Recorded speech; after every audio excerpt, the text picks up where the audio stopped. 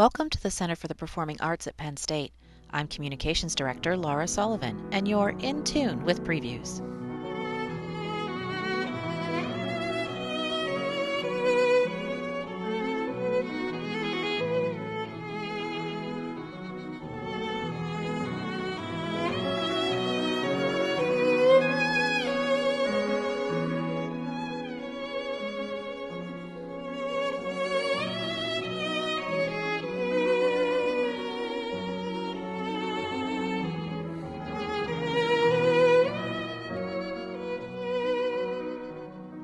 Violinist Itzhak Perlman, who dazzled a full house at Eisenhower Auditorium in April 2008, returns to Penn State for a concert with pianist Emanuel Ax and cellist Yo-Yo Ma. The three virtuoso musicians make their world premiere as a piano trio March 30th at Eisenhower Auditorium. PreViews editor John Mark Raffas speaks with Perlman about his affection for the works of Mendelssohn and the fun he has when he gets together with Ax and Ma. Perlman also talks about his experience playing with Ma at President Obama's inauguration. You and Yo-Yo Ma and Emanuel Ax are going to be visiting Penn State at the end of March to perform for the first time as a piano trio. Right. We're very excited about that, and I know that you're going to be doing an all Mendelssohn program. Right. What about Mendelssohn is particularly special for you? As a violinist, of course, the violin concerto is one of the, shall we say, crown jewels of repertoire for violins. Let's see, what can I associate with Mendelssohn? Well, the concerto is sort of kind of perfect. It's a perfect piece. It has all the great characteristic of Mendelssohn, which is melodically very, very sunny, very beautiful, technically very brilliant. And it's just the structure of the piece is just kind of perfect. That's really a lot of the characteristic Mendelssohn repertoire, and of course the two trios are just absolutely wonderful. They're quite inspirational, and it's just one of those sunny composers that is a pleasure to play. So. In addition to the two piano trios, you'll also be doing selections from Mendelssohn's Songs Without Words. We'll do that, yeah. Mm-hmm. And I believe he wrote almost 50 of those. You're doing about half a dozen, I think? I don't know yet. We're in the middle of negotiating between ourselves. Which ones? And which ones we're who's going to winning? do. So it's not a question of winning. It's just making a decision as to which ones. I see. Because they're all so beautiful, And so I was already rehearsing a little bit with Emanuel Ax, and I said, well, that's nice. And then we did another one, and I said, oh, well, that's very nice, too. And so the question basically is to choose, and we're going to do that in a few days. We're going to nail it down, as they say.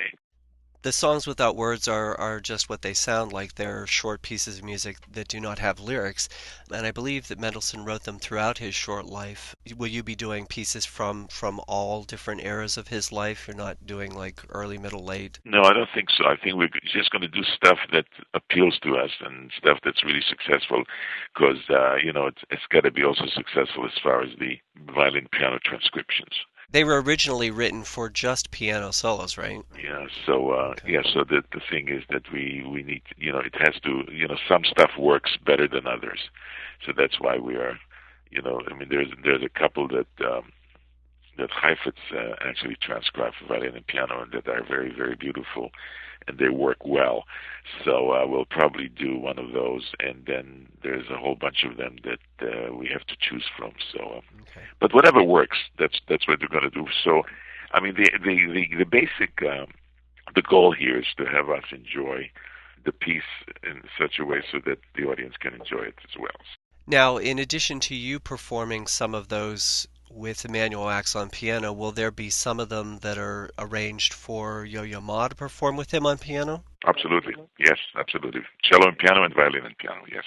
These two gentlemen that you're performing with, obviously the world knows them well as you. What about them, besides their brilliant performing, makes them special to you? And well, it's very simple. They're wonderful musicians, and we're friends. So it's very, very simple. To play with wonderful musicians is a great pleasure and privilege. But on top of it, when you're playing that when you're socially interacting and then when you're just friends, then it makes it it makes it just a lot of fun to do, and besides besides the music. So that's basically what it is. It's an extra added thing. It's not, and the thing is that throughout my career, whenever I played with chamber music, usually you always like to play with people that you know personally and that you've sort of played for fun. Because we've been doing, sometimes we would get together, not very often, but every now and then, and just play chamber music for fun. So this is like playing chamber music for fun, except that it's a concert. So it's really nice. So that's basically what is. It's actually an interesting sort of situation where you don't have.